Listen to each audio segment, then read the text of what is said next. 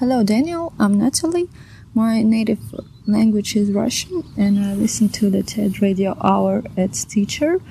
I find it very useful and interesting for improving my English skills. This is the TED Radio Hour. Each week, groundbreaking TED Talks. Our job now is to dream big. Delivered at TED conferences. To bring about the future we want to see. Around the world. To understand who we are. From those talks, we bring you speakers and ideas that will surprise you. You just don't know what you're going to find. Challenge you. We truly have to ask ourselves, why is it noteworthy? And even change you. I literally feel like I'm a different person. Yes. From TED and NPR. On episode 62 of My Fluent podcast, I urged you to send in a voice message in which you explain to us what podcast you're listening to in order to improve in your target language. Thank you very much, guys, for participating, and these are the results. Hey guys, how are you doing? This is Adrian Gabriel. I'm from Spain. And apart from speaking Spanish and English and a bit of Italian, I'm trying to learn some Arabic. I would recommend a podcast that for me has been really useful, and that is the English We Speak from BBC Learning English. This podcast, I think, is quite nice because they talk about useful vocabulary and expressions that regular British people use. And also because the podcasts themselves are not really long. So they are easy to manage, and you can probably listen to more than one during the day. Okay. They have got also lots of examples. And for learners who have probably a basic level or intermediate level, they're also good because you can understand them pretty well as they speak quite slow. So yeah, definitely worth a visit. So I hope you can get to know a bit about this podcast, and I hope you enjoy it. And now let's get back to Daniel. Take care and bye-bye. The English We Speak. From bbclearningenglish.com.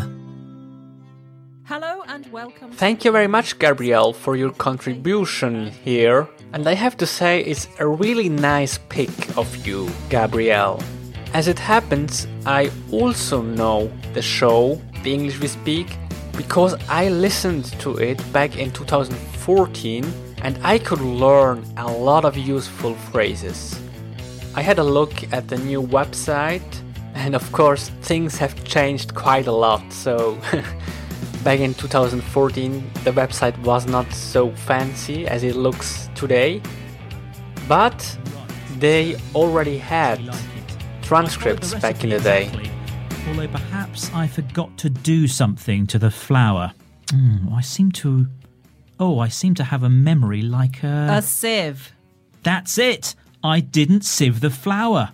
That explains the lumps. No, Rob. I meant you have a memory like a sieve.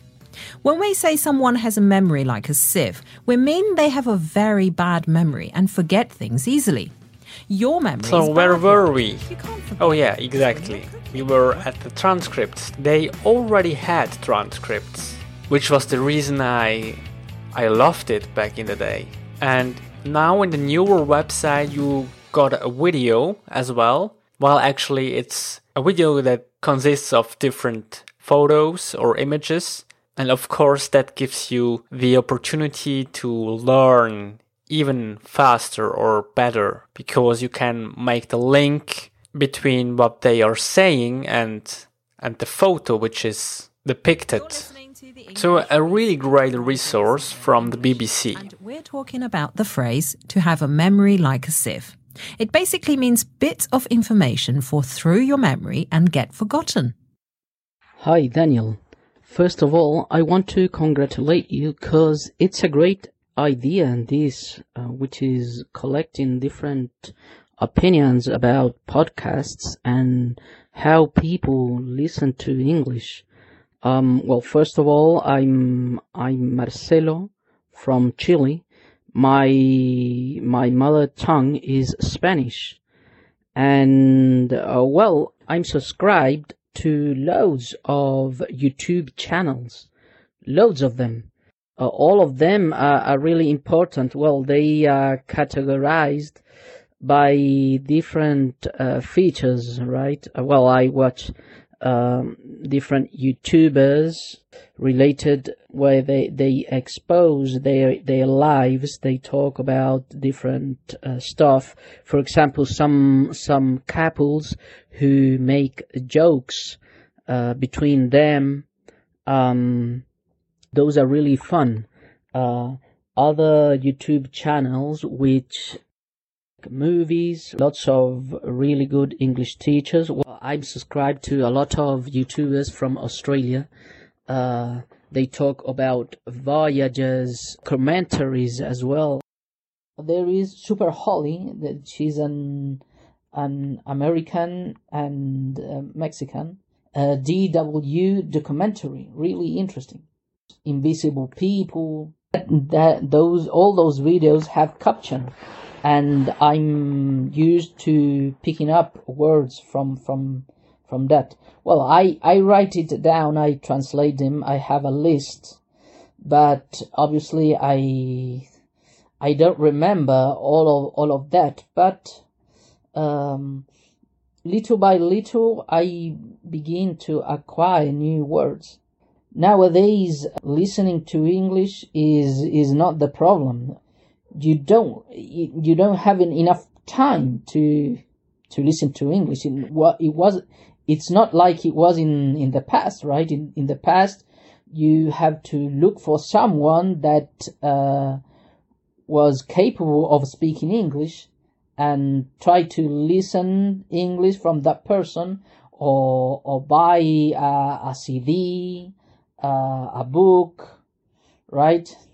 I still remember that, well, when I started learning English seriously, it was really harsh for me to talk. I hesitated a lot, but now I had by some years of serious practice on a regular basis, I have developed my fluency so much.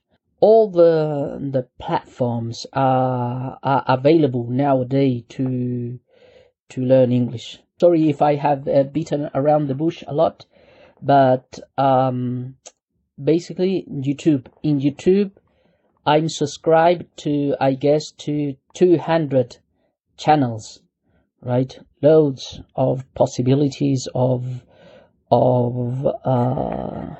listening to English. Okay, my message was a little bit extent.